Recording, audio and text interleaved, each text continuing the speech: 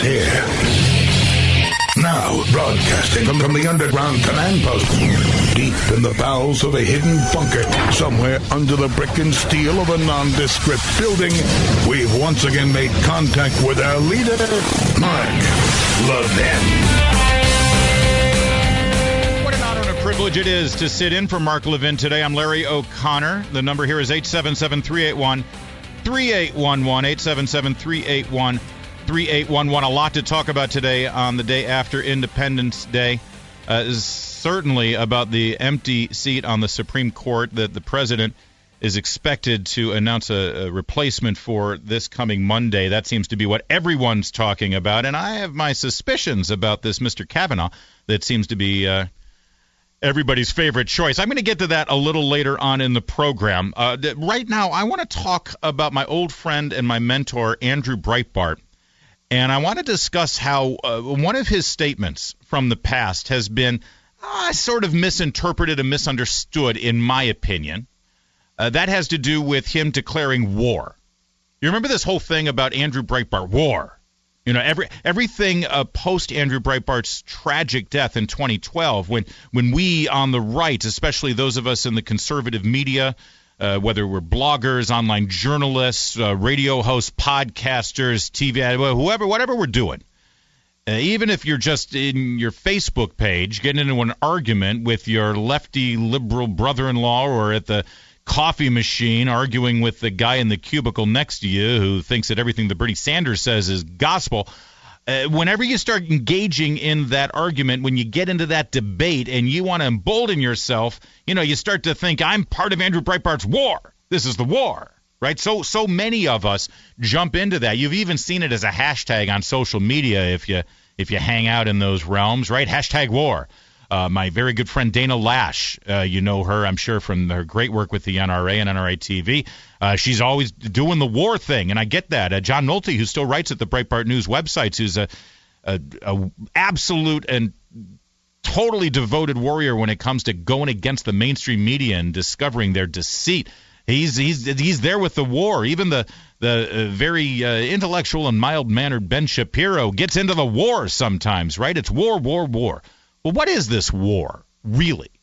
Was Andrew Breitbart really at war with everyone? Was he constantly a guy who was fighting a war?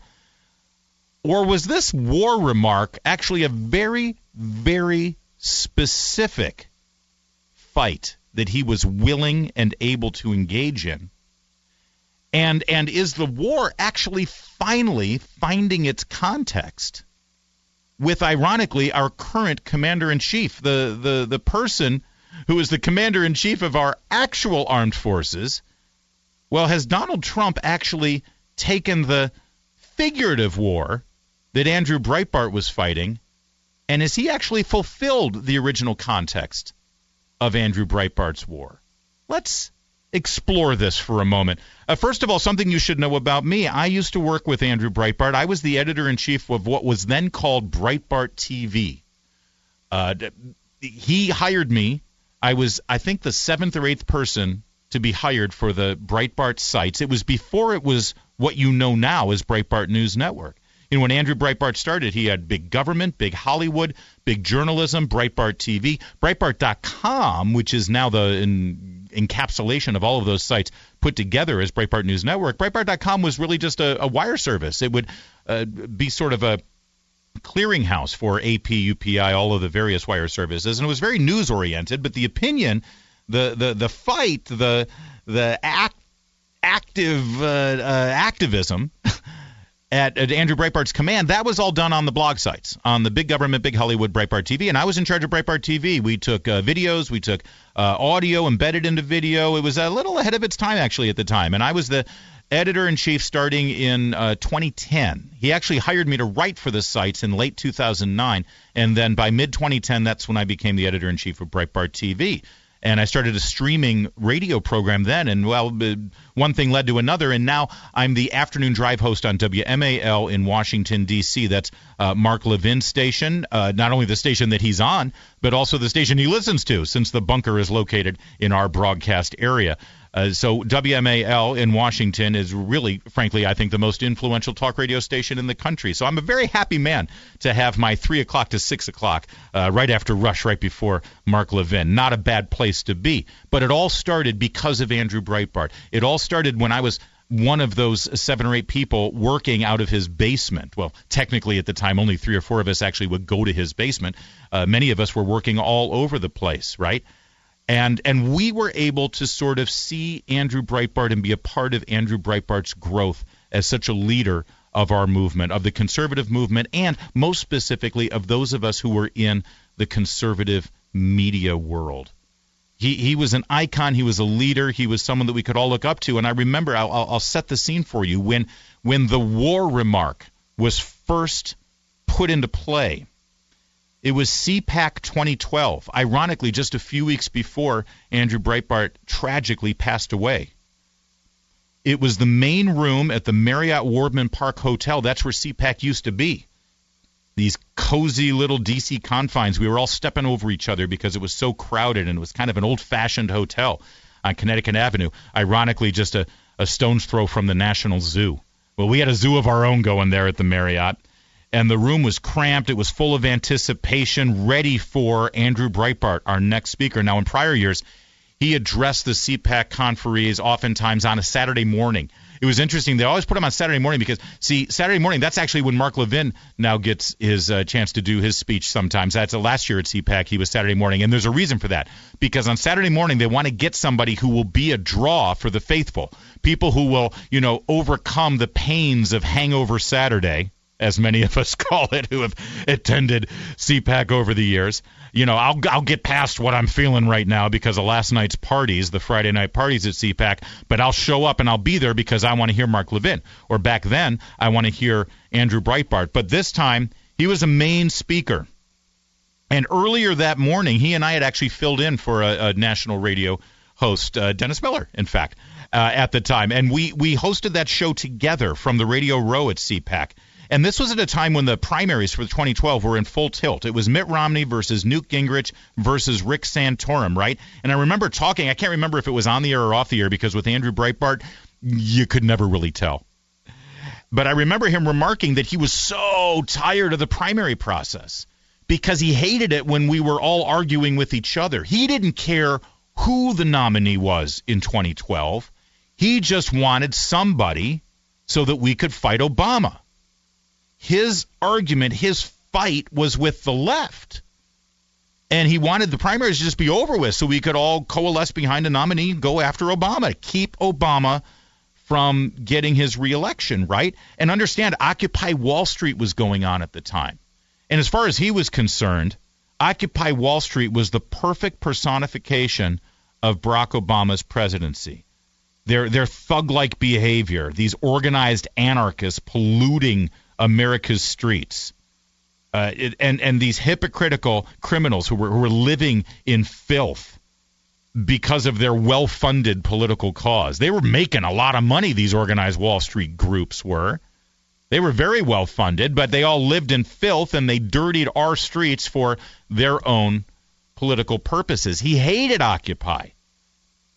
And he wanted that to be the fight. He was ready for that fight. So here we are in the CPAC main ballroom, ready for Andrew Breitbart's speech. The lights dim, and a giant screen descends. And suddenly we're watching the trailer for a movie called Hating Breitbart. And it started like this. Here's cut one. I am so sick of the media dictating the terms of the narrative in this country. I'm so sick of having to be apologetic for who I am. I'm so sick of people in middle America being called flyover country or slope-headed. Yeah, and then it immediately cuts to all of these interspersed video clips of Rachel Maddow and Keith Olbermann and Anderson Cooper and all these other people in the mainstream media doing exactly that, deriding and castigating and mocking various grassroots conservative groups, calling them teabaggers, insulting them, treating them like their voices aren't important, like they don't have a legitimate right to speak out about the leftward lurch of our country under Barack Obama. That's how that trailer was set up. And then it ended with this. And what the left has stood for with political correctness is to try and get those with whom they disagree to shut up. And the Tea Party movement and Sarah Palin and Michelle Bachmann and Alan West and all the people that have gone out there against the mainstream media and said, you're going to call us racist, you're going to call us potential Timothy McVeighs. You. War. And the place went nuts. The place went absolutely insane for that message. And understand something about that last word where you heard him say it, war. He said it with a smile on his face. He said it with that mischievous, impish little expression that only Andrew Breitbart had and only Andrew Breitbart could carry off in saying war. Because you have brought this. You want a war? I'll meet you on the battlefield. War. But everyone focuses on war, as if Andrew Breitbart and his entire legacy was about constantly engaging in a war. But understand, he was responding. Everything that he said right before the word war. How the Tea Party movement and Sarah Palin and Michelle Bachmann and Alan West and the people that have gone out there against the mainstream media, and you're going to call us racist? You're going to call us potential Timothy McVeighs? Blank you. War. You see, the war is in response to the tactics of the left. The war is in response to the mainstream media and activists on the left who say because you care about this country, because you are upset about the direction of this country, because you want to return this country to the basic values and principles that it was founded upon, that there's something wrong with you, that you're the crazy one, that you're the racist one, that you're the potential terrorist. Okay, I'll fight that war. That was Andrew Breitbart's war. That's what he was ready to engage in. That's what he did engage in. That's what his legacy was at that time. And so how is that relevant today? What has that got to do with President Trump? Well, it seems obvious, doesn't it? I mean, look at President Trump's rallies. Look at the way President Trump presents himself as commander-in-chief, as the President of the United States. Look at how he engages in that war with the mainstream media, and how often is his willingness to fight these people, even in ways that I don't always agree with. I know you don't always agree with him. I know you wish he would put down the Twitter once in a while. I'm with you. I know I wouldn't say the things that President Trump says. You probably wouldn't say the things that President Trump says. You might even think that it's unpresidential. It probably is. By every definition of modern times, unpresidential. But he fights. And he continues to fight. And he won't let it go. And he won't put it down. And he does that more often than not to defend himself, not to fight for himself, not to push back about things that are said about him. Oftentimes, more often than not, it's to fight for you. It's to fight for me.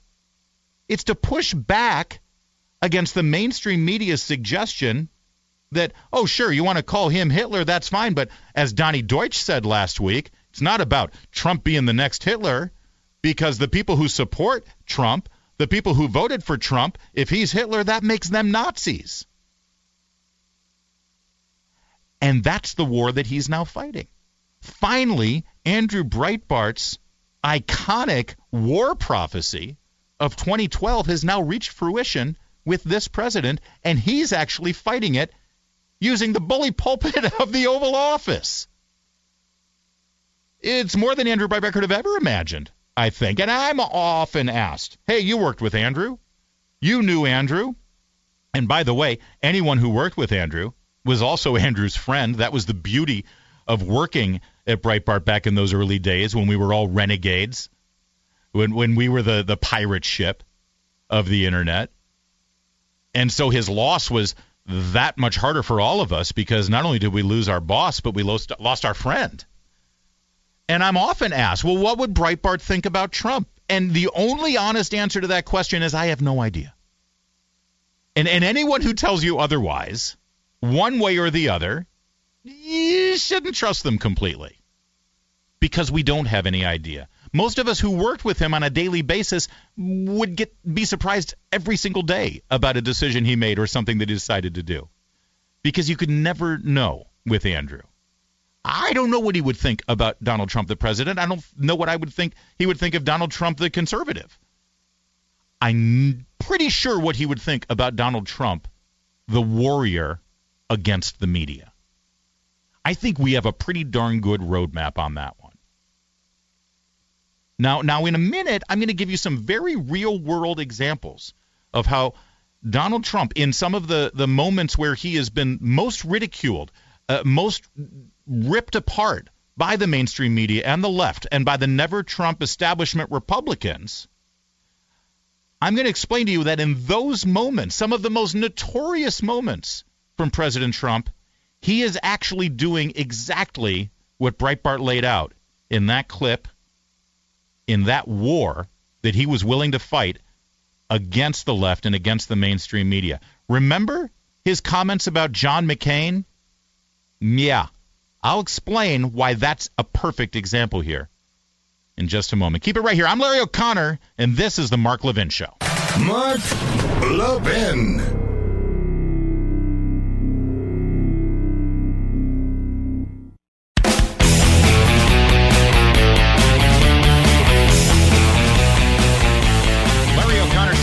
Mark Levin today on the Mark Levin Show, 877-381-3811. I promised you the John McCain, the notorious John McCain prisoner of war audio of Donald Trump, and how that actually in its own way is the first example in the Trump campaign back in the day of fighting Andrew Breitbart's war, the war that Andrew Breitbart talked about right before he passed away. I'm going to get to that coming up in a moment, all right, where we don't have enough time to get to it, but I'll give you one other example real fast here.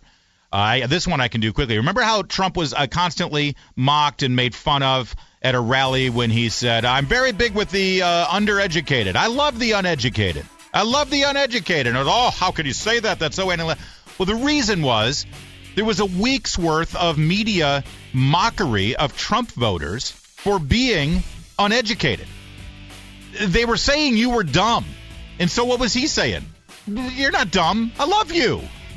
All right, a little bit more coming up. Give me a call, 877-381-3811. This is Radio Free America on the Mark Levin Show. Call now, 877-381-3811.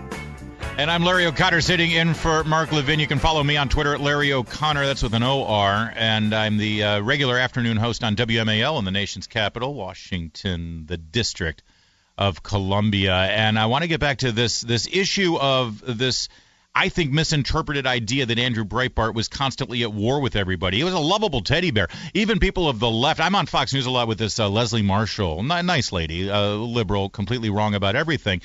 She does radio, I think, out in L.A. And she said, I knew Andrew. I loved Andrew. It's very common that you run into people who knew Andrew Breitbart, Lawrence O'Donnell. I remember I had a great conversation with Lawrence O'Donnell one time about Andrew Breitbart.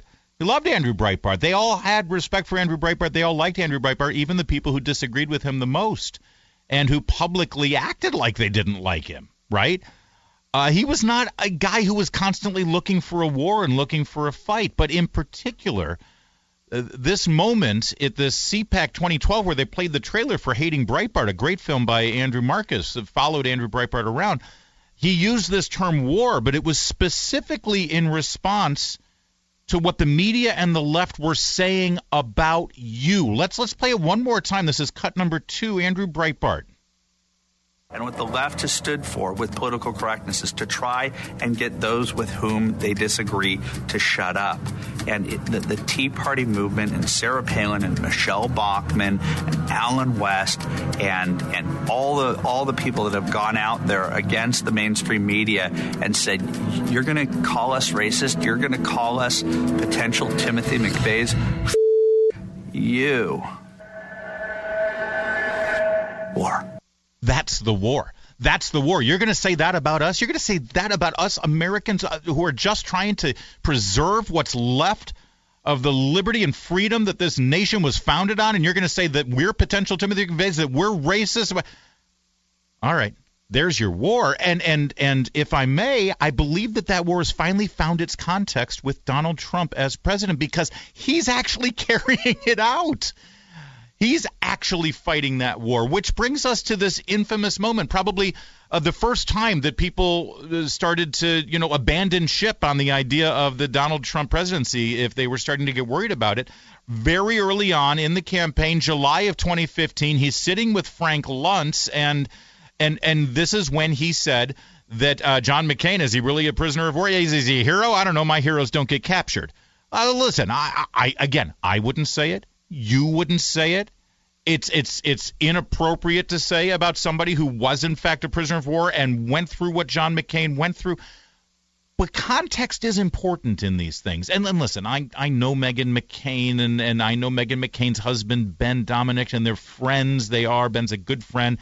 And listen, I want my daughter to fight for me someday the way Meghan McCain fights for her father's legacy. This has nothing to do with that. And it really doesn't have much to do with John McCain. It has to do with understanding where that comment came from. Because understand something. This whole feud with Donald Trump and John McCain was born out of a New Yorker article. You see, people forget about this. Donald Trump went to Phoenix and had a rally in support of his really quaint notion that we enforce our border security, build a wall, and actually enforce our immigration laws as written. I know. It was so outside the box at the time, wasn't it? It was crazy, this talk. And Ryan Lizza of The New Yorker had an interview with John McCain, and he asked him about that. And this is the quote now from John McCain. This is what John McCain said. "This performance with our friend out in Phoenix is very hurtful to me because what he did was he fired up the crazies."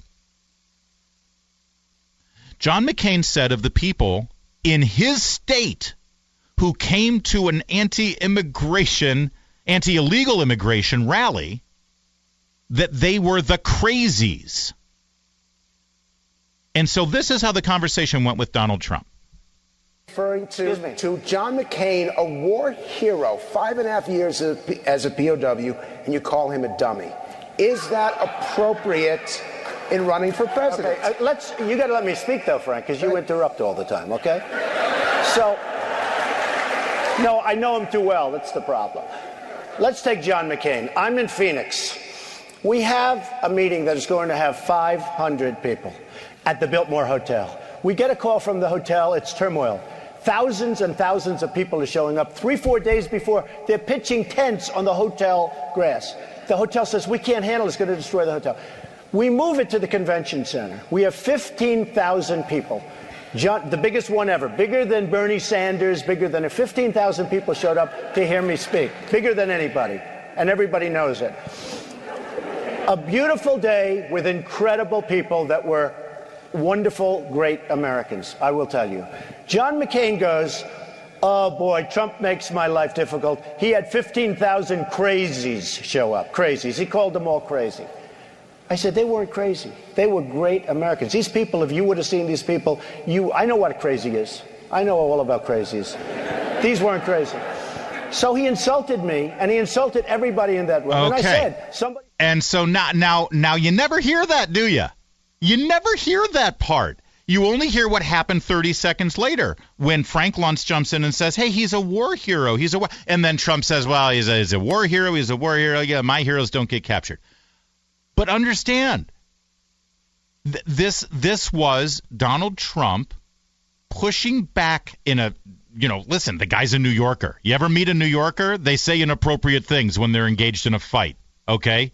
You're not going to change that about him. And most New Yorkers. I'm sorry, New York, it's true. And he said this about John McCain. John McCain, anytime John McCain has been insulted in his entire career, every single broadcast network and cable network will rush to his side to put a camera in front of him and a microphone in front of him so that he can defend himself. What about the 15,000 people in that room, John McCain's voters, who he called crazy?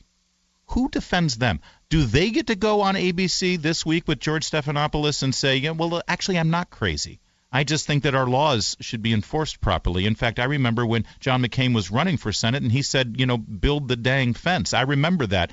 And now, he wants to give amnesty. No, that doesn't make me crazy. No, see, you don't get to go on the Sunday shows and defend yourself, do you? And so John McCain can call you crazy. So Donald Trump, in the spirit of Andrew Breitbart, says you're going to call us crazy? War. Now, again, this is not to say that the way Donald Trump chose to fight that war that day was necessarily the way I would have fought the war, but context is important in this case, isn't it? And I wonder if this resonates with you. When you see and hear and understand, especially in light of the last several days with the mainstream media once again doing what they do with this president and going after him and calling him every name in the book and dragging our country down on the occasion of our Independence Day, and deciding that this is a time to say, well, America's celebrating, but not everyone's celebrating because they're afraid that Hitler's in the White House. What do you think about that, Anderson? That's what we're hit with every day. Well, does this resonate with you, that this is not just some loose cannon in the White House who is temperamental and needs his Ritalin and can't put his Twitter machine down? No, this is a guy who is systematically speaking out and pushing back against the insults that you have to endure and have endured for decades on a daily basis, and finally someone has said enough. War. Does that resonate with you? 877-381-3811. Let's go to Mike in Indianapolis. Mike, you are on the Mark Levin Show. I'm Larry O'Connor. Hey, Larry. It resonates with me from the bottom of my feet to the longest strand of hair on my head. Man, you know what? I tell people, I've been telling people, man, for about 15, 20 years, if we ever got a successful businessman in the White House who would run this country more like a business and less like a charity, we would be more profitable and could be more charitable. The reality is that Donald Trump, and I was telling your screener, he exposes people. Think about it. And it's funny just how, you know what? It's funny. We thought about, what's his name, George Bush, and kind of that whole Bush derangement syndrome that was going on back when he was president. Yeah, that was like a mild cold compared to the influenza we've got now. I was just going to say Donald Trump would give his right arm to have that kind of treatment. Right. And at this point, it's funny because what he does is he exposes people. And I don't know if it's just because he's just so truthful and he's so straight and he's so blunt about everything, but he's also very smart. He's got to be among the sharpest 70-year-old people you'll ever come across. Very energetic, but I think he's just. He's very quick. You watch him at any of these rallies, and man, he is very quick. The way he turns on a dime and just finds his one-liners. And just to reference something that you played regarding that John McCain comment, most people don't know that whole Rosie O'Donnell is a pig comment that he made. That came from, I don't know if you remember Carrie Prejean. She was one of his contestant winners in one of his pageants. Mm-hmm. And I think she had like a boyfriend who had exposed some nude pictures of her, something like that, after she had won the contest. Well, The View, when Rosie was on The View, they brought up that issue. They showed the press conference or whatever, and then they all just went on attack on Donald Trump for not, I guess, basically taking the crown away from Carrie Prejean. Yeah, and he stood by her. Yeah.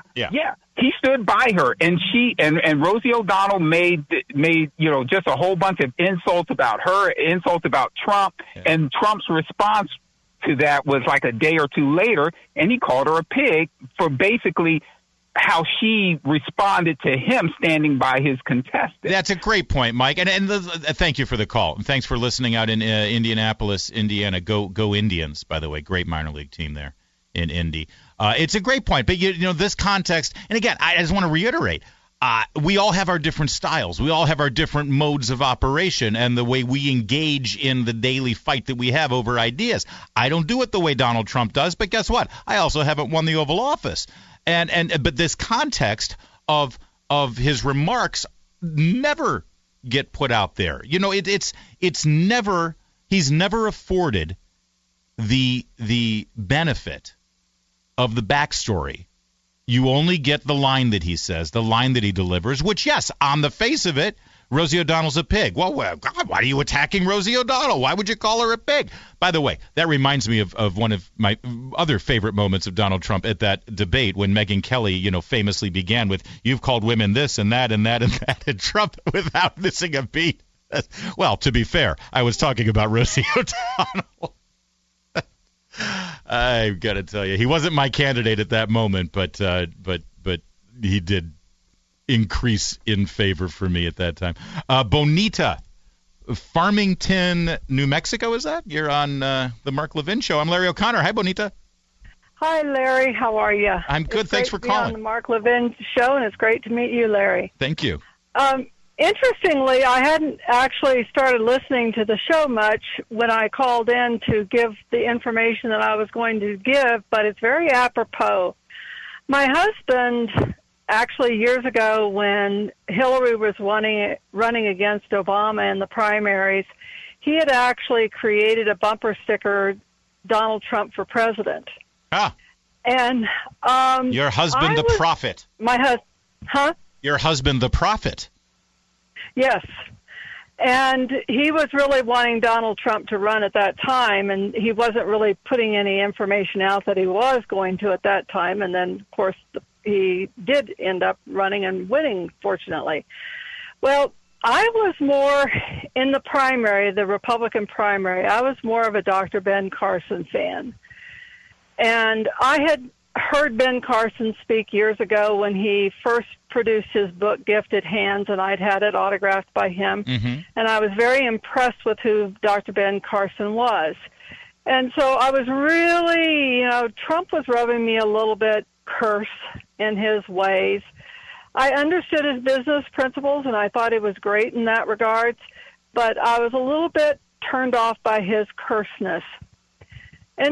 Do you remember that one moment in the Republican debates, and I don't remember which one it was, but Dr. Ben Carson, everybody was being called out to come out on stage, and Dr. Ben Carson's name was called, but he obviously didn't hear it. Yeah.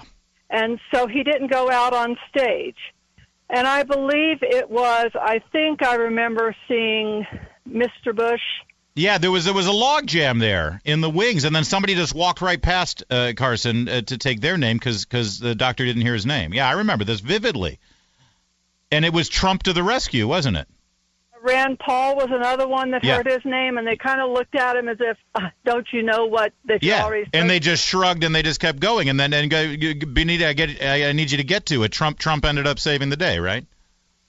He did. His name was called, but he wouldn't go on stage until Dr. Carson had his time to go on stage. Yeah.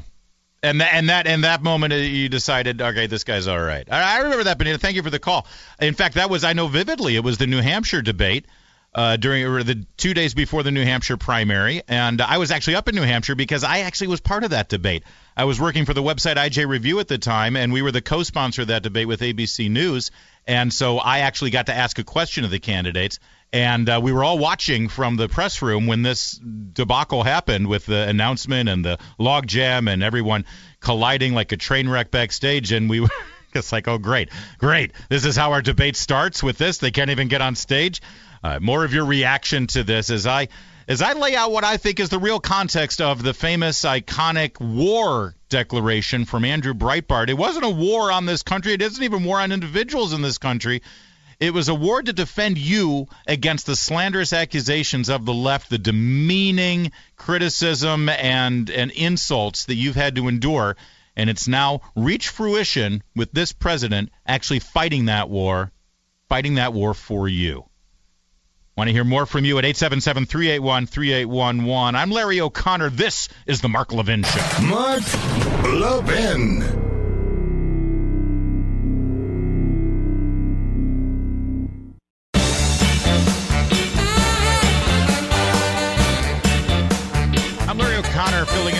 Levin here from the nation's capital, where you can hear me every day on WMAL radio. That's WMAL.com.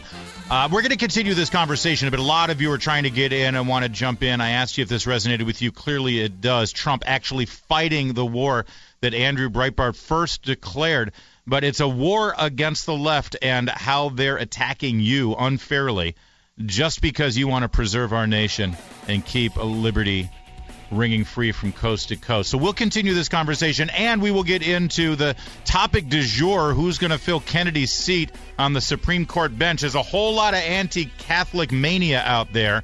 We'll expose it, we'll fight back, and we'll tell you who we think should get that seat. So go nowhere, America. I'm Larry O'Connor, and this is the Mark Levin Show.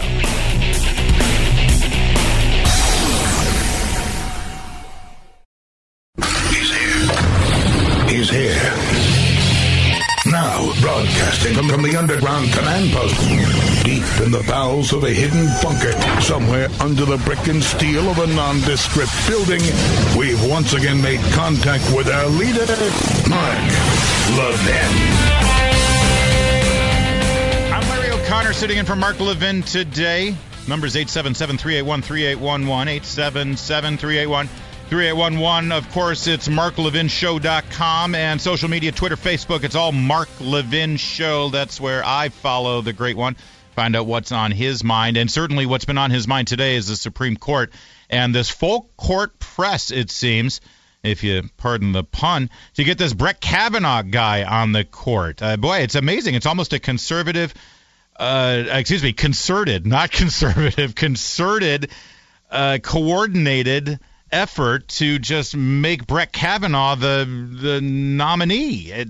Where'd that come from? And should we be okay with that? I'm going to get into that a little bit later on, and also talk about one of the other nominees who I think would be a fantastic choice, especially because, well, she's ticked off all the right people because she happens to be a faithful Catholic. We'll talk about that all coming up in a moment. I do want to get your reaction here. I asked if this idea resonated with you. Just to reset a little bit here, I remind you of the origins of Andrew Breitbart's so-called war. You know, you see this hashtag war a lot associated with Andrew Breitbart and many people on the conservative media plantation, right, where we're all sort of doing our best. It takes a dozen of us to try to do what that one man, Andrew Breitbart, was capable of doing. I worked with him. I was there. I witnessed so much of it. And that day in particular, when he said, or when it became famous, where he declared war, so-called war, it was at the speech that he gave at CPAC 2012, just weeks before his tragic, untimely passing,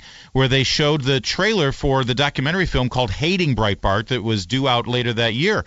And it began like this. I am so sick of the media dictating the terms of the narrative in this country. I'm so sick of having to be apologetic for who I am. I'm so sick of people in middle America being called flyover country or slope-headed. And that's exactly what was going on right then with the grassroots Tea Party movement that Andrew Breitbart and Mark Levin were spearheading and leading in many respects and energizing in many respects. And toward the end of that trailer, after showing many people like Rachel Maddow and Keith Olbermann and Anderson Cooper, Bill Maher mocking, deriding, insulting, spitting on you figuratively for being a liberty-loving, freedom-loving American who just wanted to return our country in 2012 after 4 years of Barack Obama back to what you understood our nation to be, what we were supposed to stand for. And Andrew Breitbart then said, because of what we believe, because of what we say, you want to call us potential Timothy McVeighs, you want to call us racist? Well, blank you, he said. War. And my thesis is that we're finally seeing the full context of that war playing out before our very eyes with the commander-in-chief, Donald Trump. Almost every time he gets himself into so-called mainstream media trouble for some sort of injudicious – I mean, he's speaking right now. He's giving a rally right now, I think in Montana, and I'll guarantee you people on CNN's heads are exploding right now because of something that he might say. I can't wait to see what the chyrons say, about something that President Trump is saying. But more often than not, that thing that he says is to push back and fight against what they're saying about you. Not about him, but about you. About you.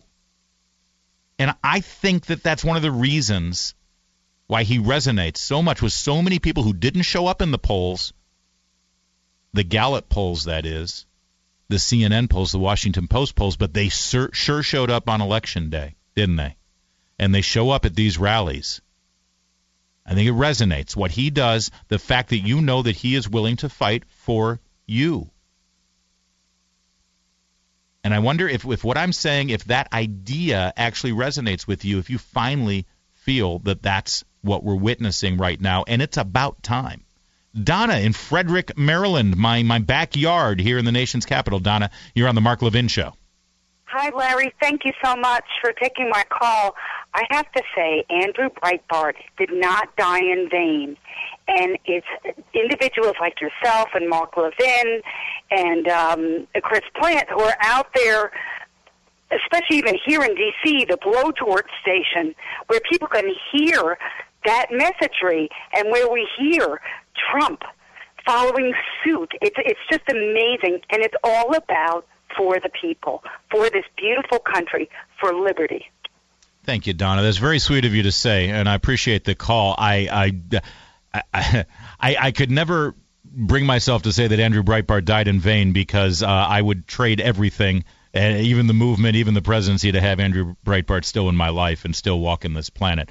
But I understand the sentiment behind it. I do, and I am truly touched. Serena in New York. Serena, you're next up on the Mark Levin Show.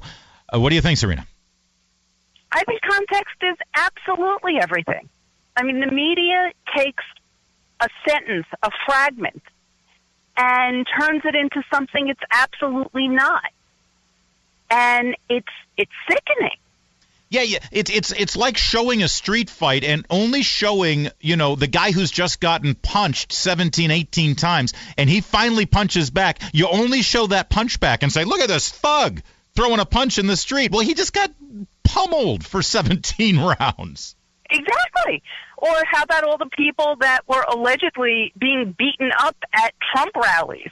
Who was doing the beating? Right. Well, we know, thanks to the great work of James O'Keefe, we know exactly who was doing it. It was provocateurs who were out there purposely trying to stir up violence at those rallies to give the media a narrative. And frankly, listen, dirty tricks. Serena, thank you so much for the call. Calling from the Big Apple there on the great WABC. The media is going to do. Politicians and political dirty tricksters are going to do what they do. I honestly, in this case of the violence, the so-called violence at Trump rallies, I don't necessarily blame the political dirty tricksters, because this is what they do. This is what they've always done. This is what they get paid tons of money to do. Right? This guy, Bob Creamer, I believe his name was, married to Jan Schakowsky, congresswoman out of Evanston, Illinois. He's a political dirty trickster. He's done his time in jail, by the way. Look it up. And he made his money that day by sending all those provocateurs, as exposed by the James O'Keefe videos, it appears. He made his money sending those guys out there and stirring up trouble. I don't blame him for doing his job. I blame the media, because, see, they took that story and they ran with it, and they continue to tell that lie. They're the problem in this big picture. How about Martha, also in New York on WABC? Martha, you're on the Mark Levin Show. I'm Larry O'Connor. Hi. Thank you so much for taking my call. You bet. Yes, I just wanted to, first of all, say thank you for taking up the matter of the left's reaction to Trump supporters, President Trump supporters, which I am one of them. I have a doctorate from Columbia University, which I'm grateful I have. It's helped me professionally to go further with my career. But I in no way see that as making me superior than to anyone else. It's just a career opportunity. But the fact that the left views we Trump supporters as being intellectually inferior, deplorables, degenerates, whatever they're calling us, it's absurd. And how dare they do that? The fact is, I used to be a leftist, socialist, verging on communist, following the same ideology that is on the left now and the whole political correctness. And I woke up and I realized that it was a lie, and that I had been deceived, and that what I was consenting to and agreeing with was actually setting up a coup d'etat to take down my nation and destroy my people. And I just want to say I am so thankful that Mr. Trump would suffer the horrible persecution and attacks he's been suffering in order to help our nation. If he wasn't as strong as he is, any other person would have given up and left the fight. So I just am so thankful for him and what he's doing, and for all of his family who are standing by him and enduring this with him. Thanks, Martha. Thank you, Dr. Martha there in New York City. Good to talk to you, and I appreciate you calling to the Mark Levin Show. I'll say this about President Trump, and I know I hear a lot of people say this, what he's enduring, what he's going through, what his family is going through, and make no mistake, that is absolutely the case. I have never seen in my lifetime a president have to endure from the media and from his political opponents what this president has gone through. Let's remind ourselves, though, he signed up for this. He knew what he was getting into. He was stepping into the arena, and he has made his choices along the way. And I'll say this also about this president. He seems to be enjoying himself.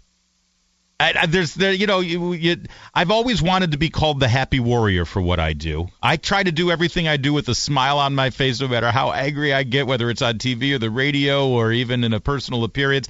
I always try to keep that laugh in my voice when I can. I want to be that. But, boy, you talk about a happy warrior. You talk about a guy who is enduring all of that, and he does seem to be having the time of his life. And there's something to be said for that. It's somewhat infectious, in fact. All right, coming up, it's time to talk about the Supreme Court and who's going to fill that seat. Who will the president name on Monday, as he has promised? Who's it going to be? And is it possible the fix is already in? In fact, is it possible the fix was in the moment Justice Kennedy announced his retirement? I'll give you my theory, and it's pure speculation.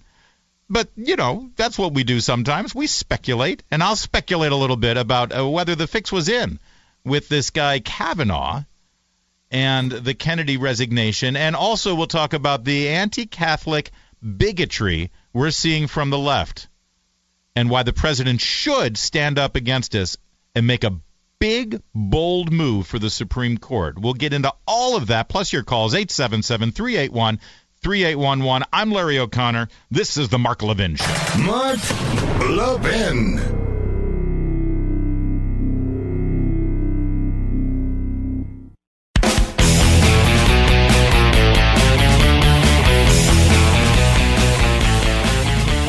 Supreme Court, the seat vacated by Justice Anthony Kennedy. It surprised a lot of people, 30 years on the bench, and he sort of came out of nowhere and decided, well, not completely out of nowhere. There was some speculation that he might be doing this, but all the smart money, the conventional wisdom here in Washington, D.C., where I am, I'm Larry O'Connor sitting in for Mark Levin. Most of the conventional wisdom, smart money guys who, are much smarter than you and I, they all said, he's not going to do that. Kennedy's not going to retire. Yeah, he could, he might, but he probably won't because, he doesn't want Donald Trump to replace him, right? And then, of course, these were all the same smart guys who told us that, well, this would be Hillary Clinton replacing Justice Kennedy on the court because there was no way Donald Trump would ever win the election, let alone get the Republican nomination, let alone, win New Hampshire. But those same smart guys seem to be paid a whole lot of money to continue to tell you what's going to happen because, well, they're smarter than us. They're just, they're wrong a lot. That said, the smart money was that Kennedy was going to hold out for another 2 years. Maybe he'll retire in 2 years when that seat is empty, but then it'll be a presidential election. And, of course, the president has been set with the Merrick nomination in the final year of Obama's presidency that there wouldn't be a replacement during an election year. And then we'd have an empty seat up for grabs, for the presidential election that year. Now, I still think that favors the Republicans. I mean, we saw that play out this last time around. I mean, how many friends do you have? I know I've got friends who one of the top 3 reasons they voted for Donald Trump is because they didn't want Hillary Clinton to be making that choice, right? I know a lot of people who made that choice. They said, listen, Trump's not my guy, not my style. I'm wary. I don't even think he's a real conservative. I don't know. He used to be a Hillary lover. He used to put money into these Democrat causes. I don't trust the guy.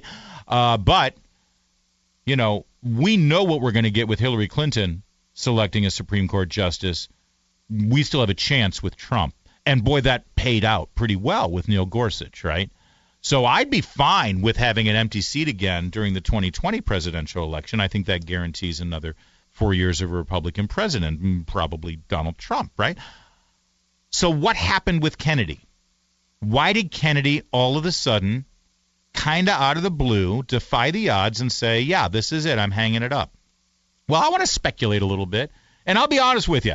I'm just throwing it out there as a hunch, as a reading the tea leaves, smelling something fishy, looking at the way things came down here. But understand something about this guy, Brett Kavanaugh. And you heard Mark Levin talk about Brett Kavanaugh, and most importantly with regard to this idea of stare decisis, right, about precedent, and how, Kavanaugh seems to be, on board with this whole, well, that's settled law. I'm not going to do anything to overturn Roe v. Wade because that's settled law. It's funny, as Mark said, that only works when the settled law is in favor of the left, right? But district court judges and certainly Supreme Court justices, they don't seem to worry about precedent when it comes time to making decisions if it's something that they can overturn that they don't like, that happens to be a conservative principle or idea. That is stare decisis. I don't even know how to pronounce it at that point if I'm a liberal judge. So what happened? Why is it that suddenly this guy is everybody's favorite here in the Beltway? All these conservatives and never Trump Republicans who hate everything about this president, who are now saying, oh, this would be a fantastic thing to have Brett Kavanaugh on the bench. Why is he the flavor of the month? Well, he clerked with Justice Kennedy, right? I mean, he's very much in the Kennedy mold. And see, everyone here in Washington, especially a Supreme Court justice who's been on the bench for 30 years, when they reach the end of their careers, which usually means they're reaching the end of their lives, let's be real, they worry about one thing and one thing only, and that's their legacy. What's going to be written about them? What will be the first sentence of their obituary?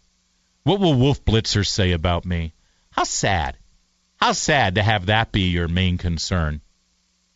What someone like Wolf Blitzer is going to say about you. But if you read enough about Anthony Kennedy and you study up on this, the fact of the matter is that if he is worried about his legacy, the one thing he wants in that first sentence of his obituary, in the first paragraph of his encyclopedia entry, the first thing out of Anderson Cooper's mouth when he passes away is going to be the same-sex marriage decision, the same-sex marriage ruling. This was very important to him, and he was the guy. I don't care what you think about homosexuals and about same-sex marriage and about the traditional marriage. It really doesn't matter what your position is. Good people can disagree about that, but I think many people, even if you're in favor or opposed to same-sex marriage, many people can reach the understanding that it shouldn't be something decided by one guy in a robe. But it was. It was decided by one guy in a robe. It was Anthony Kennedy. It's important to him, and if he's going to retire and let Donald Trump replace him, he's going to want to make sure that that stays. So what's at foot here? I'll explain in a moment. I'm Larry O'Connor. It's the Mark Levin Show.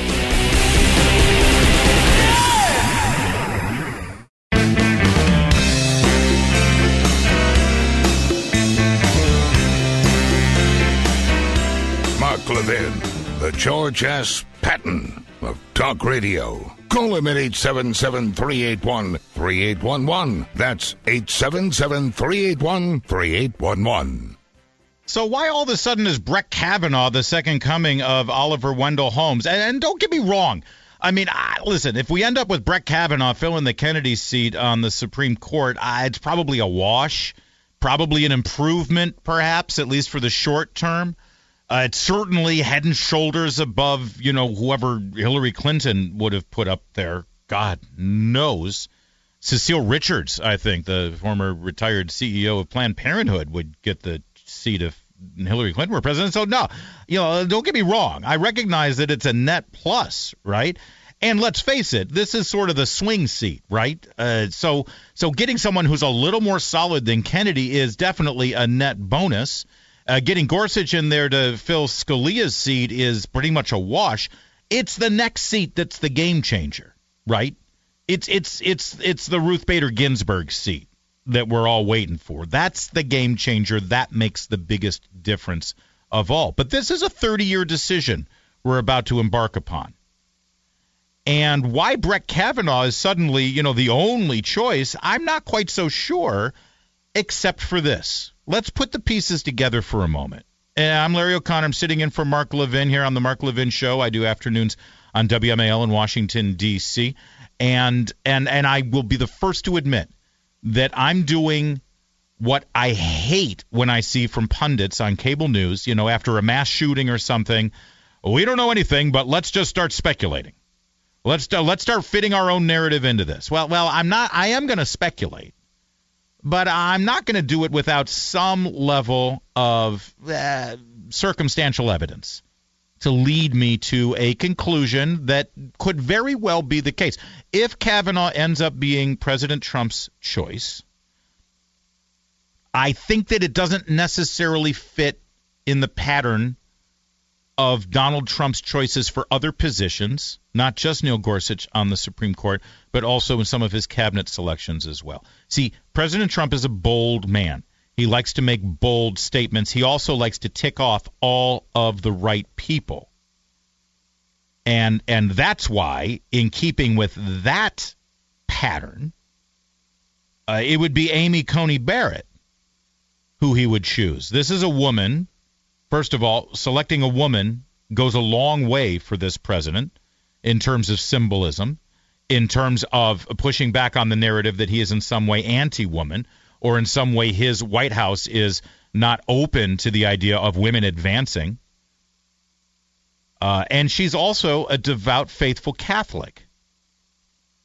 And she has a clear track record as a law professor at the University of Notre Dame, and now for several months on the bench, of giving us some pretty solid conservative positions. She's actually not been afraid to lay down on paper exactly what she believes, unlike most stealth justices or law professors who try to keep their options open. Sadly, because of the Bork era, we've had some great minds who are afraid to actually tell us what they think, because if they did, that would keep them from the bench. And not necessarily the case with Barrett. And I want to play a little bit of her confirmation hearings for getting her circuit court judge position, or her appeals court position last year. Dick Durbin, Dianne Feinstein, basically suggesting that, the problem with you is that you're Catholic. That's bigotry right there. That's the person that would be in keeping with Trump's style, with his personality. So if he comes up with Kavanaugh, what's at foot? Well, here's my speculation. What do we know? We know that Kennedy surprised a lot of people by announcing his resignation. We know that the smart money said that he wouldn't do this because he wouldn't want Donald Trump to replace him, because that would put his legacy at risk. And that legacy is really all about same-sex marriage. We also know that Kavanaugh clerked with Kennedy.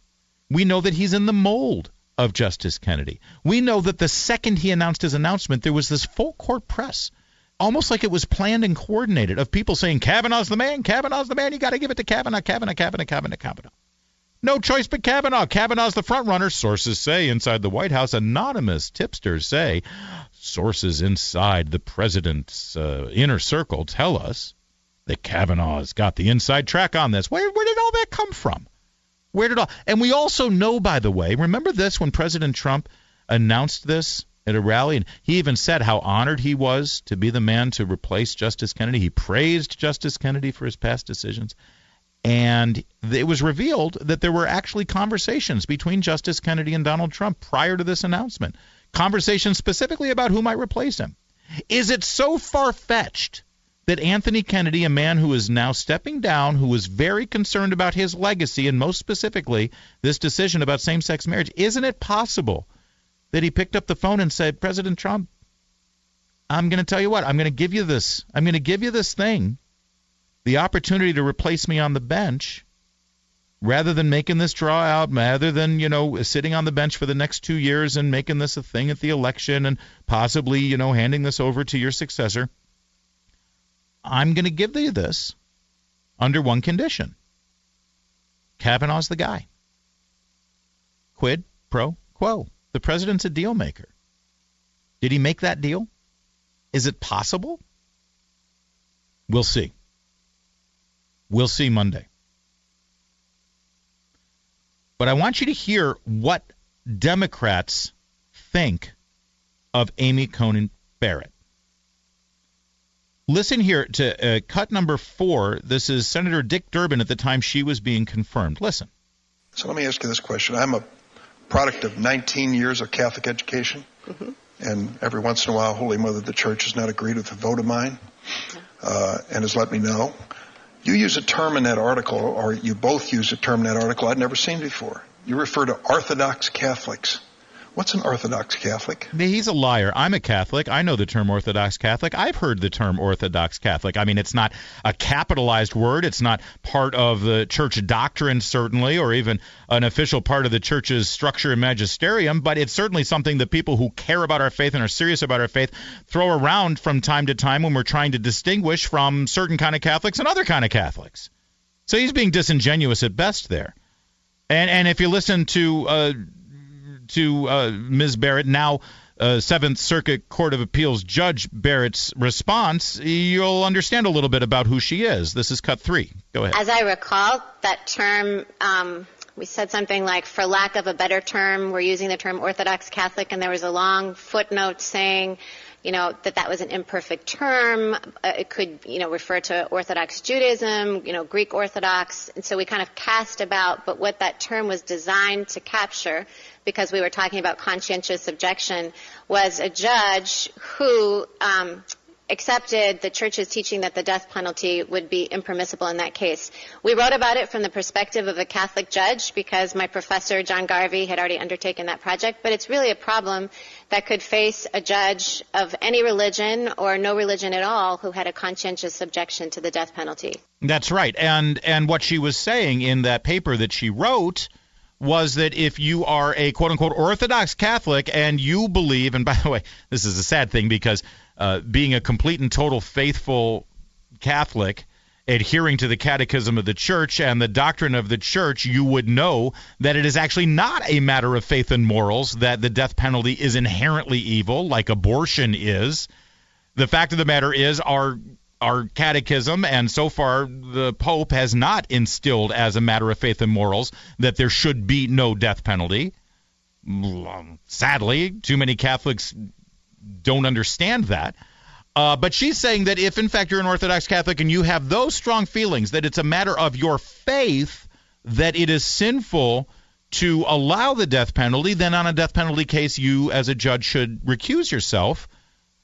That then gets twisted into Durbin basically making the case that as a Orthodox Catholic, as a believing Catholic, as a faithful Catholic, as a serious Catholic, that she is unqualified and can't be a federal judge, let alone a Supreme Court justice. And Senator Dianne Feinstein, she actually follows up and says it in no uncertain terms. Listen. Why is it that so many of us on this side have this very uncomfortable feeling that, dogma and law are two different things? And I think whatever a religion is, it has its own dogma. The law is totally different. And I think in your case, Professor, when you read your speeches, the conclusion one draws is that the dogma lives loudly within you. And that's of concern. In other words, wow, you take this religion stuff seriously. Hold on. You really think that there's a God and there's sin and there's certain things that, go against God's law? Oh, you certainly couldn't sit on the bench. Not with that kind of thinking.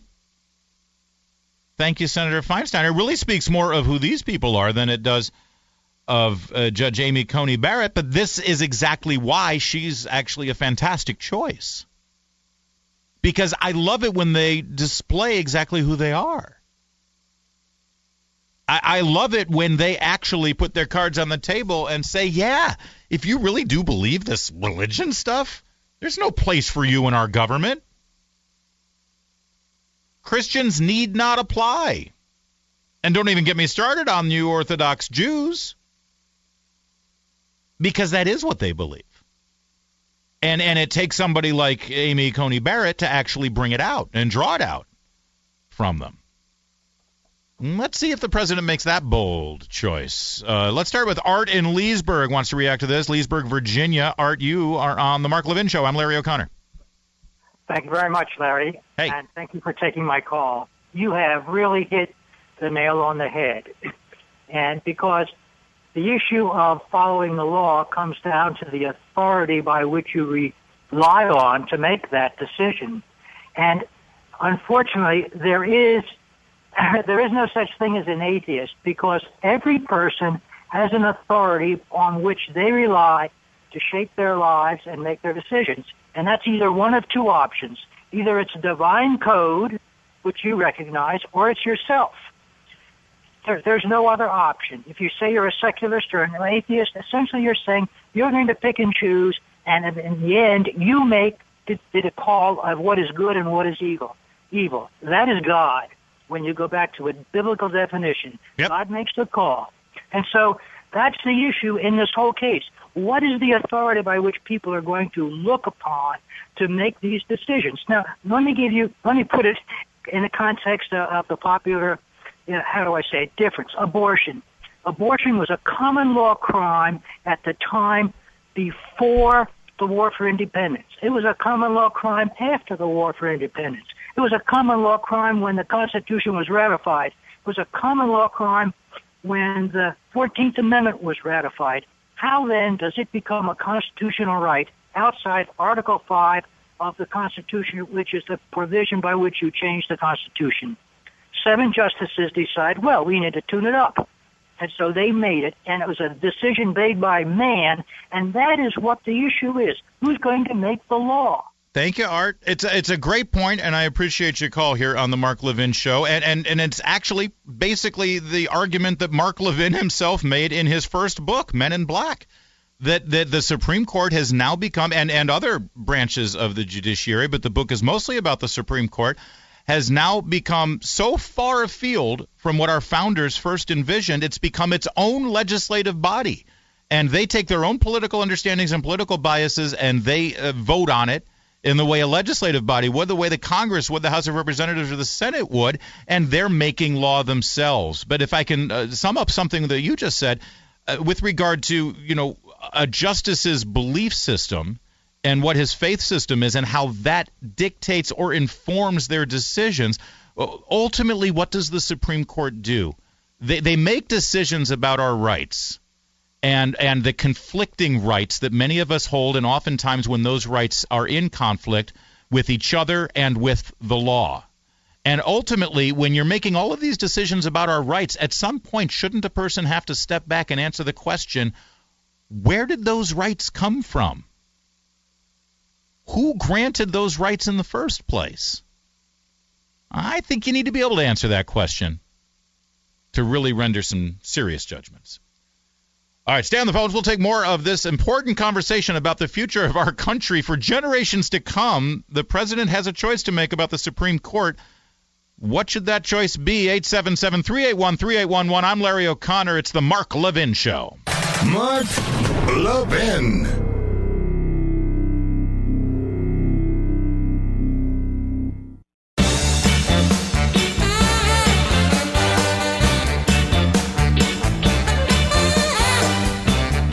O'Connor sitting in for the great one, Mark Levin. I'm on WMAL in Washington, D.C. every day, 3 to 6 in the afternoon. I'm his opening act in the nation's capital. I'm a backbencher. I am Mark Levin's favorite backbencher. There, I said it. I'm a backbencher, and I'm proud of it. And we're talking about the Supreme Court pick. The president needs to make a decision, and I want him to go big. I want him to go bold. Dennis in Arkansas. I'm Larry O'Connor. You're on the Mark Levin Show. Yes, sir. Mr. O'Connor, thank you for taking my call. Just want to let you know that I listen to WMAL with Chris Plant in the morning, but this is the first time I've listened to you, and I appreciate your your concern and the way you do things. I just want you appreciate to know that. Thank you, sir. Two things. Number one, Mr. Trump is a fighter, and I want him to fight. And we out here in the flyover country, we believe in it because he's a fighter. We like that, kind of like George Patton. You know, everybody loves a winner. We like fighters. Number two, if they're attacking the Supreme Court nominees, that means they don't want them, and that means we do. And Mr. Kennedy, Mr. Kavanaugh, you know, if the Never Trumpers are for him, then I don't think we want anything to do with him. And Miss Barrett, I think we like that because we want solid, genuine, dignified people who know what they're doing. Yeah, well said, Dennis, and thank you so much. Thanks for listening to my friend Chris Plant, too, and just keep up all the great work out there in Arkansas. We need you. Thank you for the call. But I think what you're saying here is, if I can just sort of sum it up, is, Mr. President, they're going to hate your pick no matter what. All right? Dick Durbin and Dianne Feinstein and Chucky and Nancy and Bernie and Pocahontas and Anderson Cooper and Rachel Maddow and Joe the Schmo Scarborough, they're all going to hate who you pick for the Supreme Court. No matter what, you can't make them happy with your pick.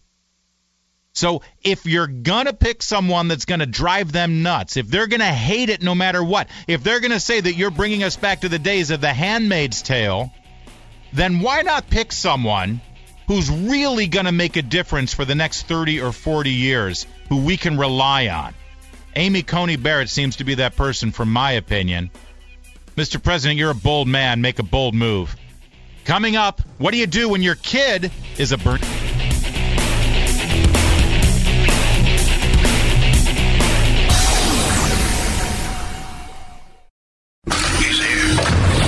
He's here. Now, broadcasting from the underground command post, deep in the bowels of a hidden bunker, somewhere under the brick and steel of a nondescript building, we've once again made contact with our leader, Mark Levin. So, what do you do if you're a conservative and you reach the realization, the understanding, the obvious fact, as plain as the nose on your face, that your children are all socialists? Your kids, you have raised Bernie Sanders loving, Elizabeth Warren hugging, Ben Jealous voting Democratic socialists who don't understand anything you've been talking about for the last 20 years of your life. What do?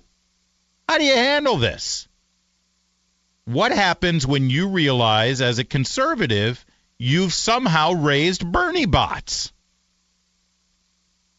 877-381-3811.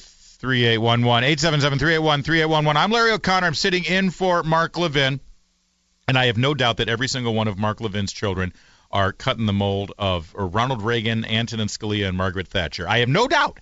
He did it right. He understands what he's doing. He's figured it out. He's the great one, after all.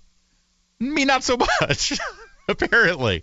By the way, by way of introduction, you can find me on Twitter, Larry O'Connor, on Facebook, Larry O'Connor Show. I actually do the afternoon drive show on WMAL in Washington, D.C. I'm sure you hear Mark Levin mention our radio station quite a bit. We're his local radio station, in fact. I am Mark Levin's favorite backbencher. I am the afternoon drive show locally here in Washington. I get to come on right after Rush, right before Mark. It is the greatest, literally the greatest job in radio. On this station, in this town, in that time slot.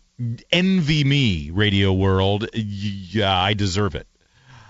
And I have 4 kids, all right? My oldest is 18, just graduated high school. She's going to UCLA. I'm very proud of her.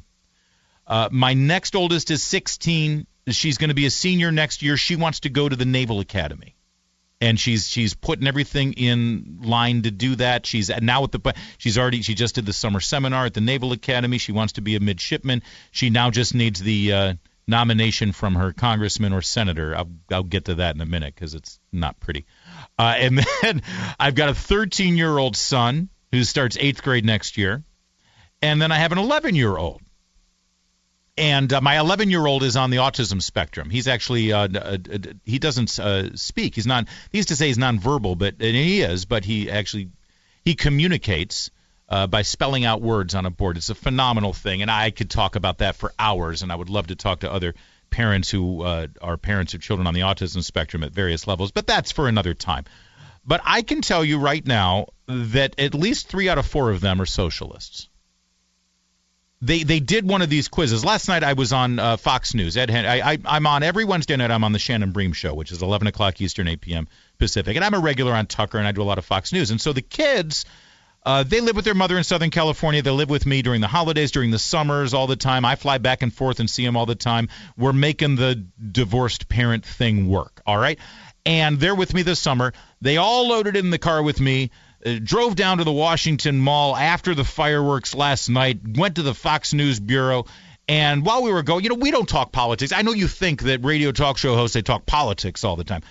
No, I mean, we don't, actually. It comes up sometimes, but, I'm just a dad. We talk about all the dad stuff that dads talk about, right? And so because we're going to Fox News, my oldest, who I already knew was a card-carrying member of the Communist Party, she gets on her smartphone and she finds this app where you answer questions about what you believe. And then depending on what you believe, it says who you would vote for based on your answers to these questions.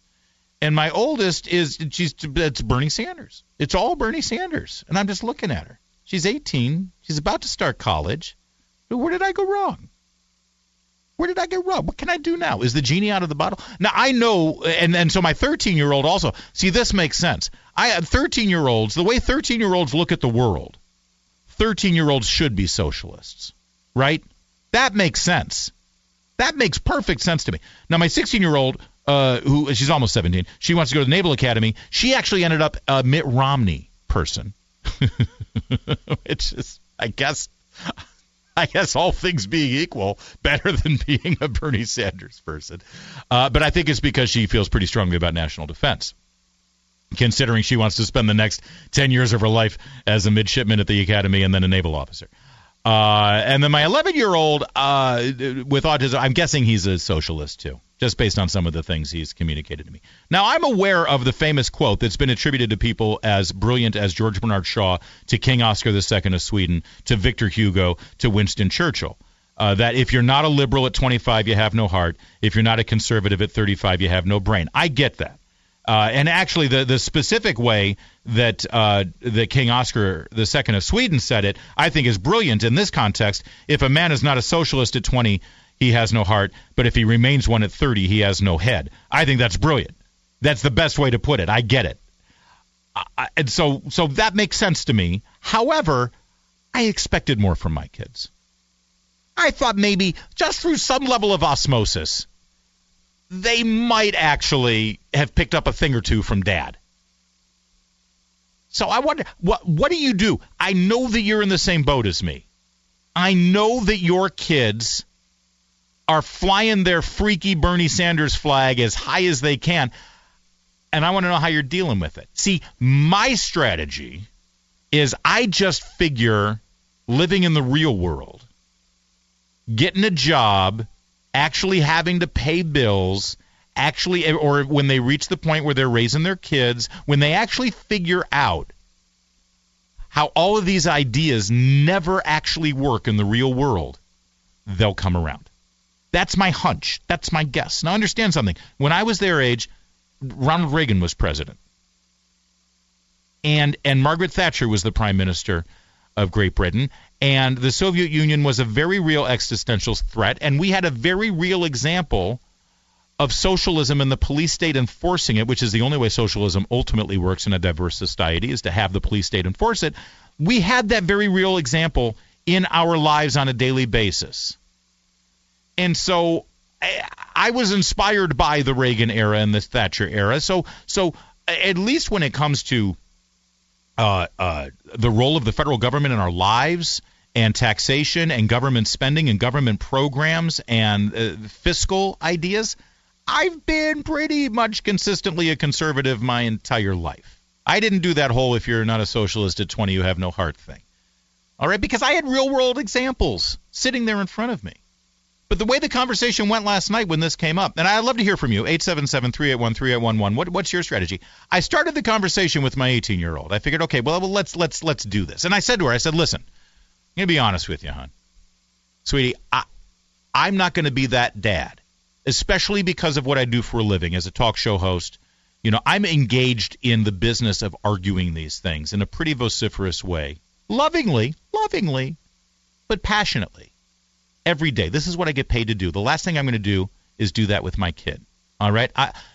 I'm not going to tell you what you should think. I'm not even going to argue with you. This is the only thing I demand.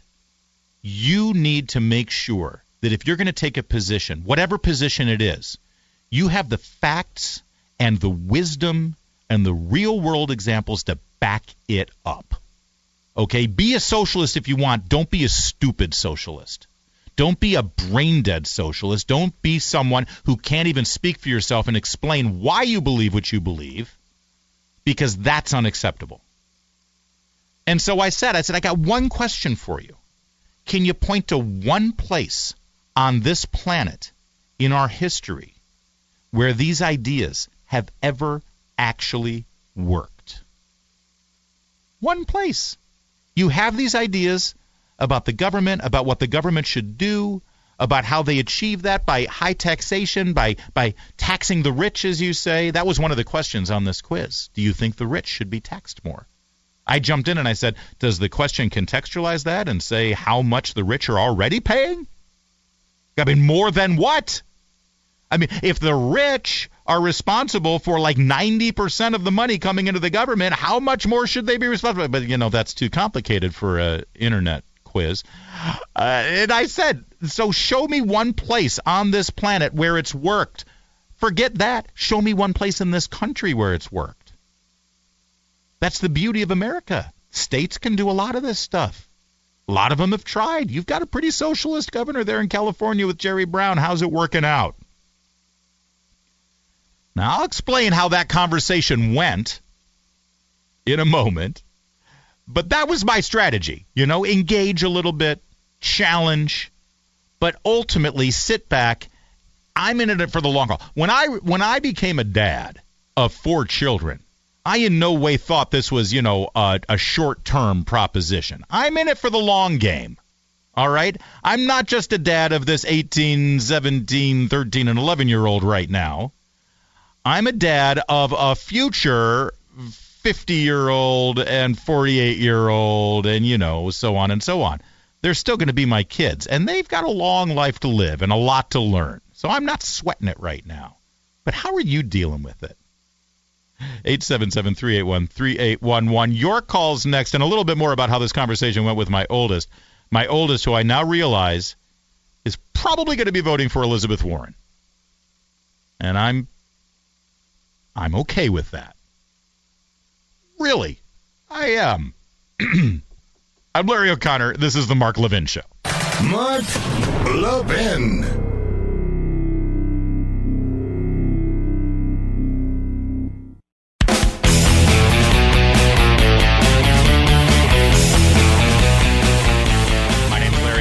And my kid is a socialist. I'm going to start a 12-step program. Parents of Socialists Anonymous.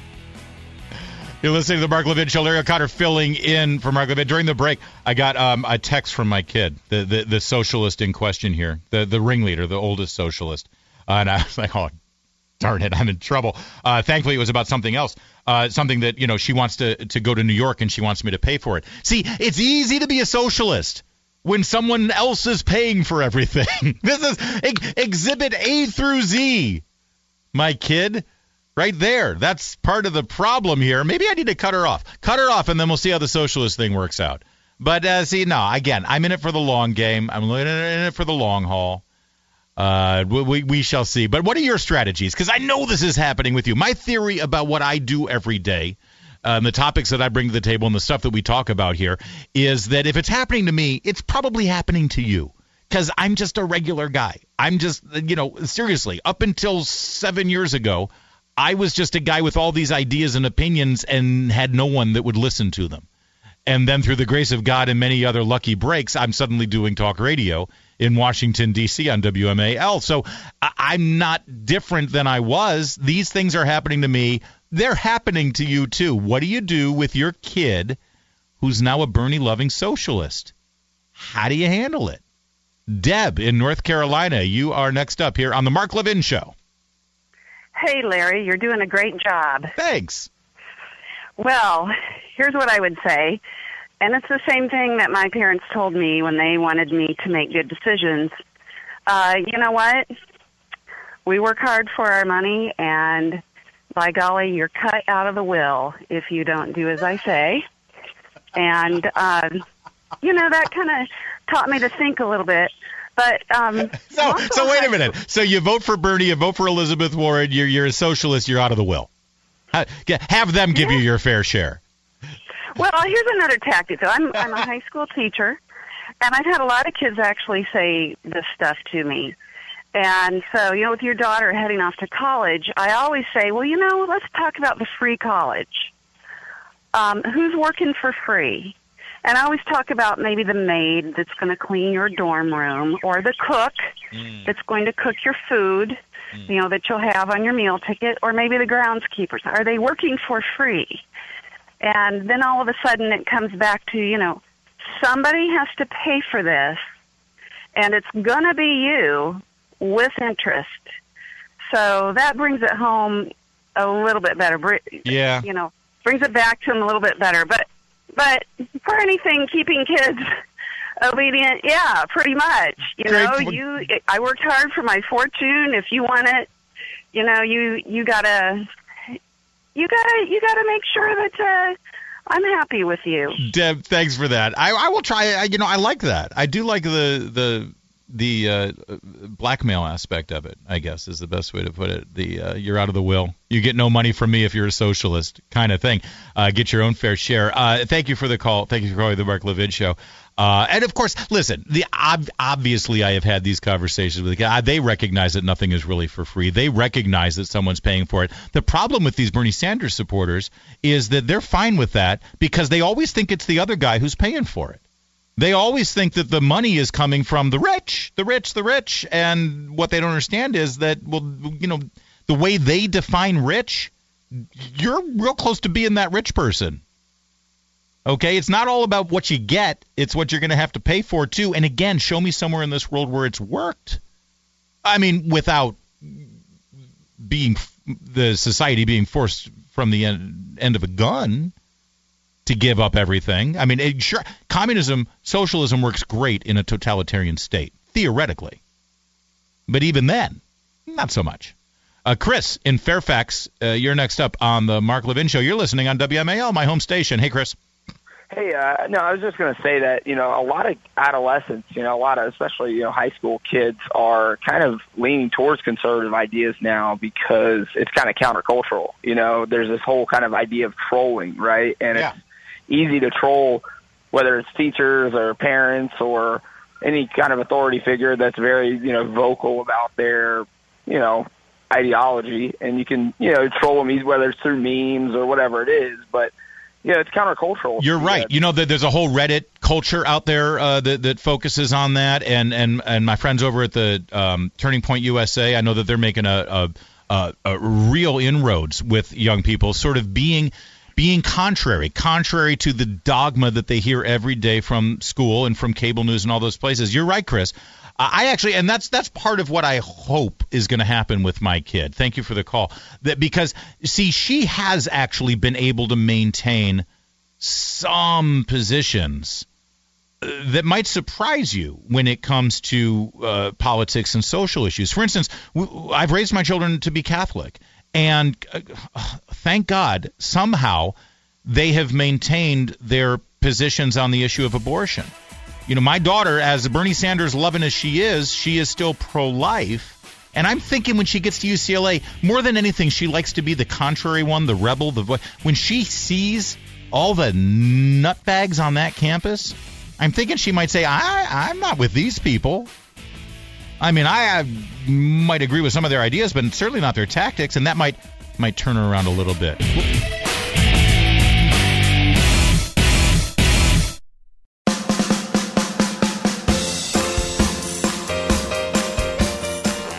world seems so confusing. Mark will be glad to clear that up for you. Call him now at 877-381-3811.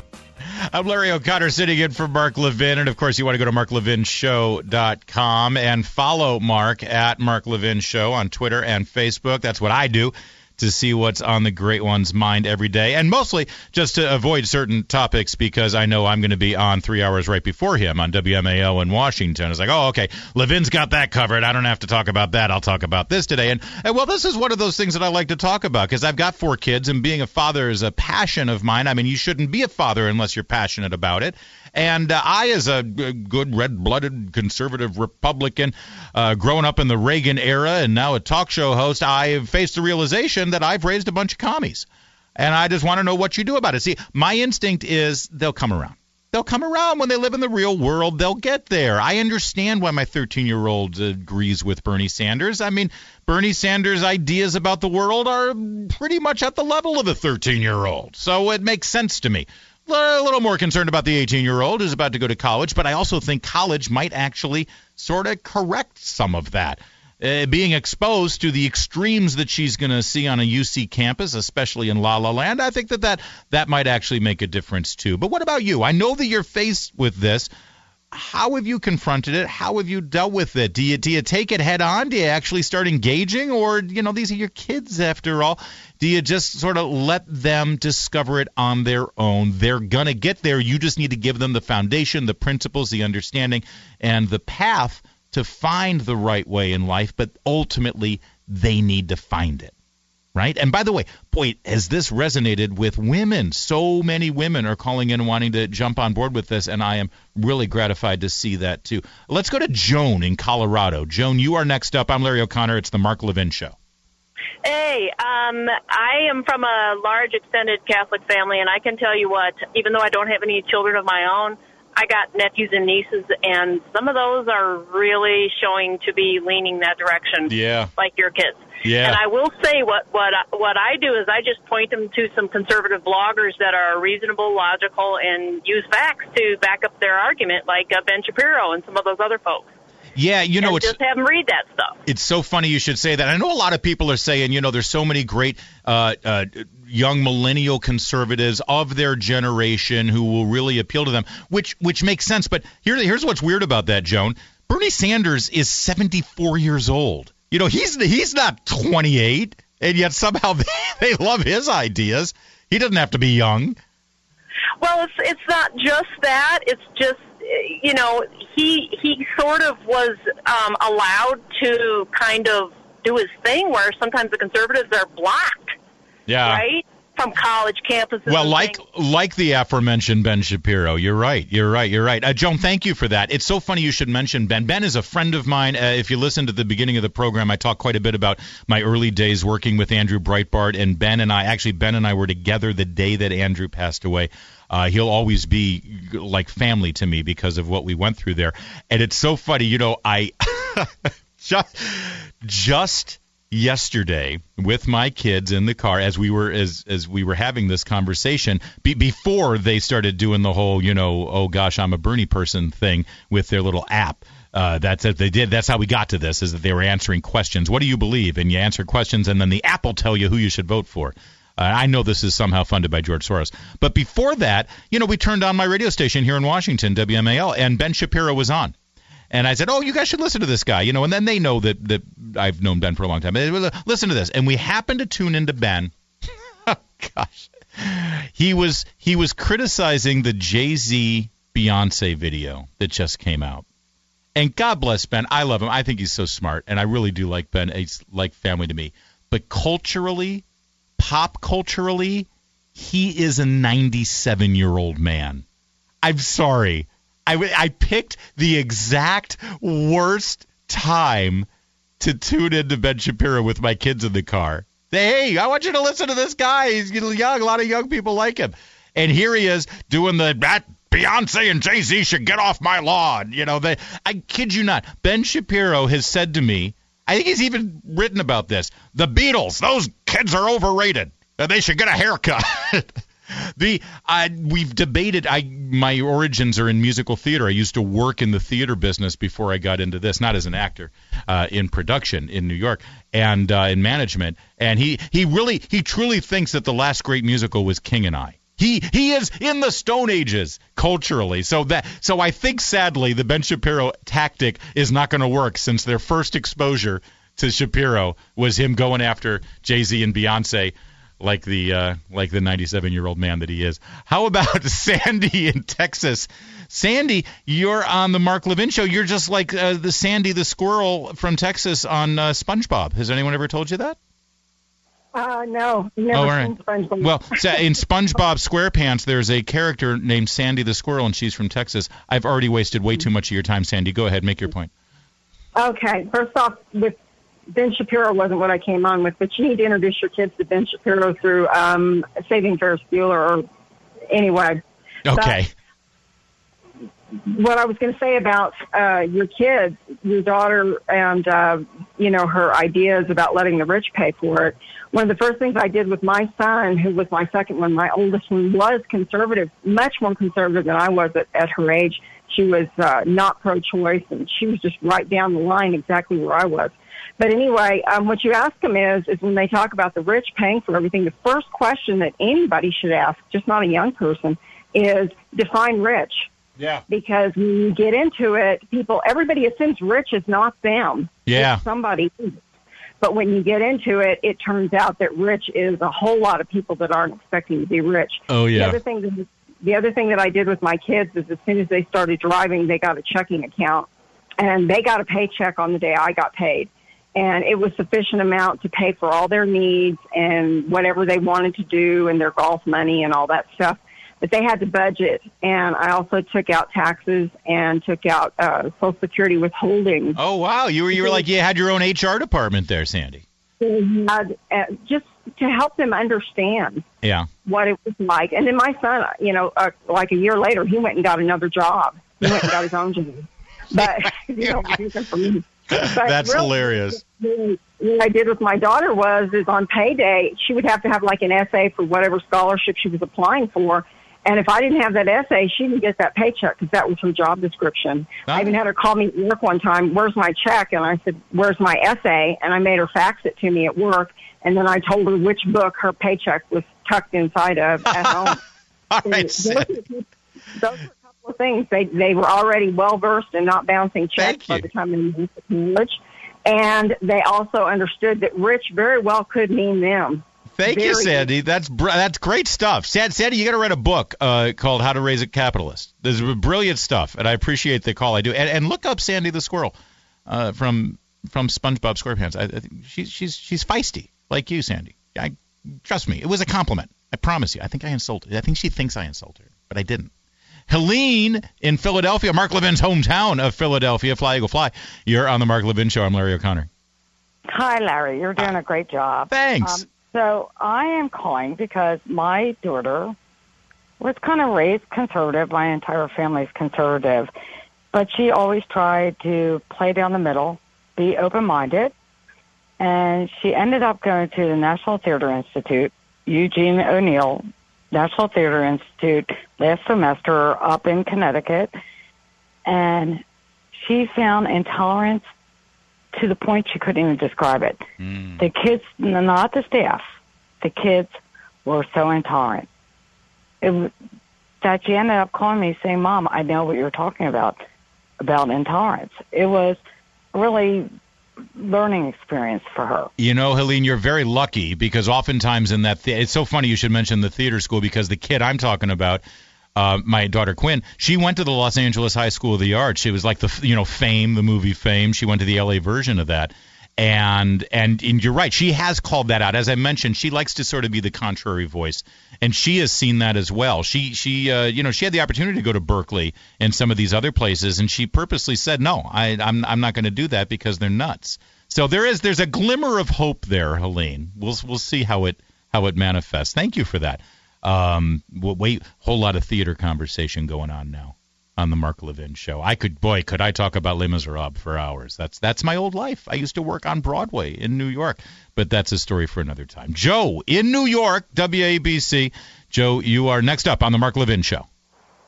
Hey, Larry, how are you? Hey, I'm good. Are your kids socialists?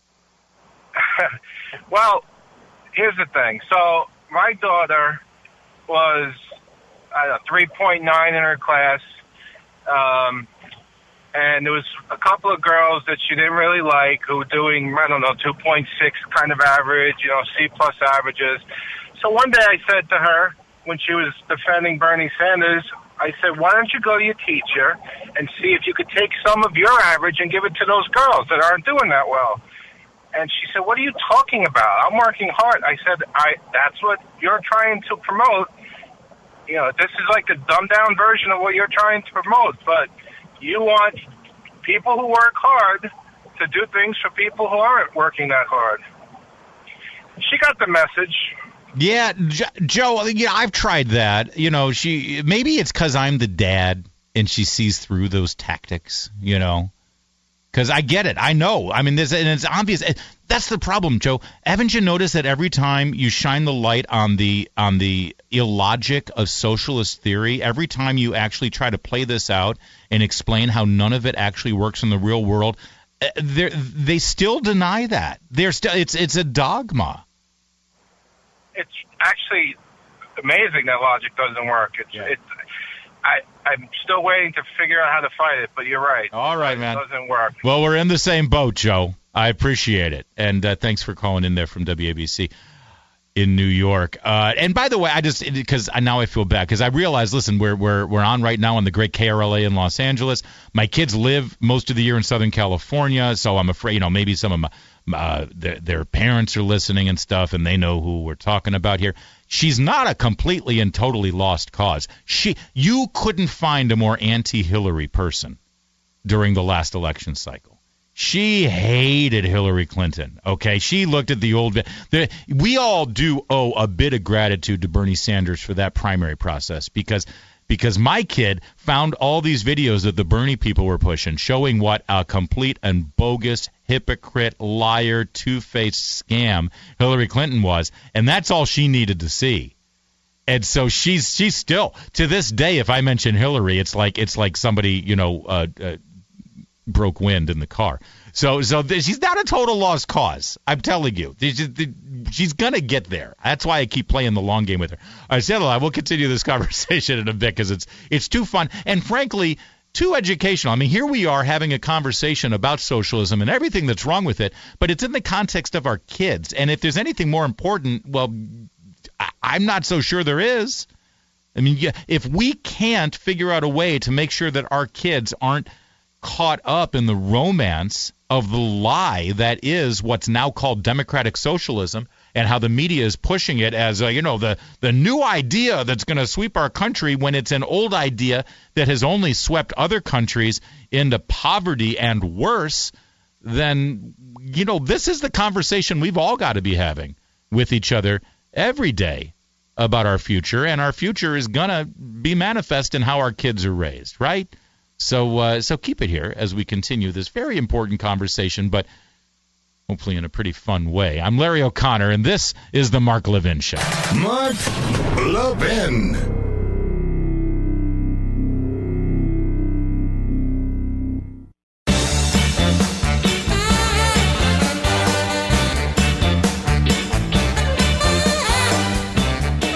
Connor sitting in for the great one, Mark Levin. He's back on Monday, and of course you can follow everything he does on social media at Mark Levin Show, Twitter, Facebook, marklevinshow.com. You got to take a moment when you have the opportunity sitting in this big chair behind this big microphone to, of course, thank Mark. And I do deeply from the bottom of my heart thank him. He is a friend, and I've been fortunate enough to get to know him over the years that I've been here in Washington on WMAL. And that you won't find a kinder, more supportive person in this business, in a very cutthroat business. And I know that probably hurts his reputation, but he is the best. He truly is the great one, and I appreciate this opportunity that he's given me.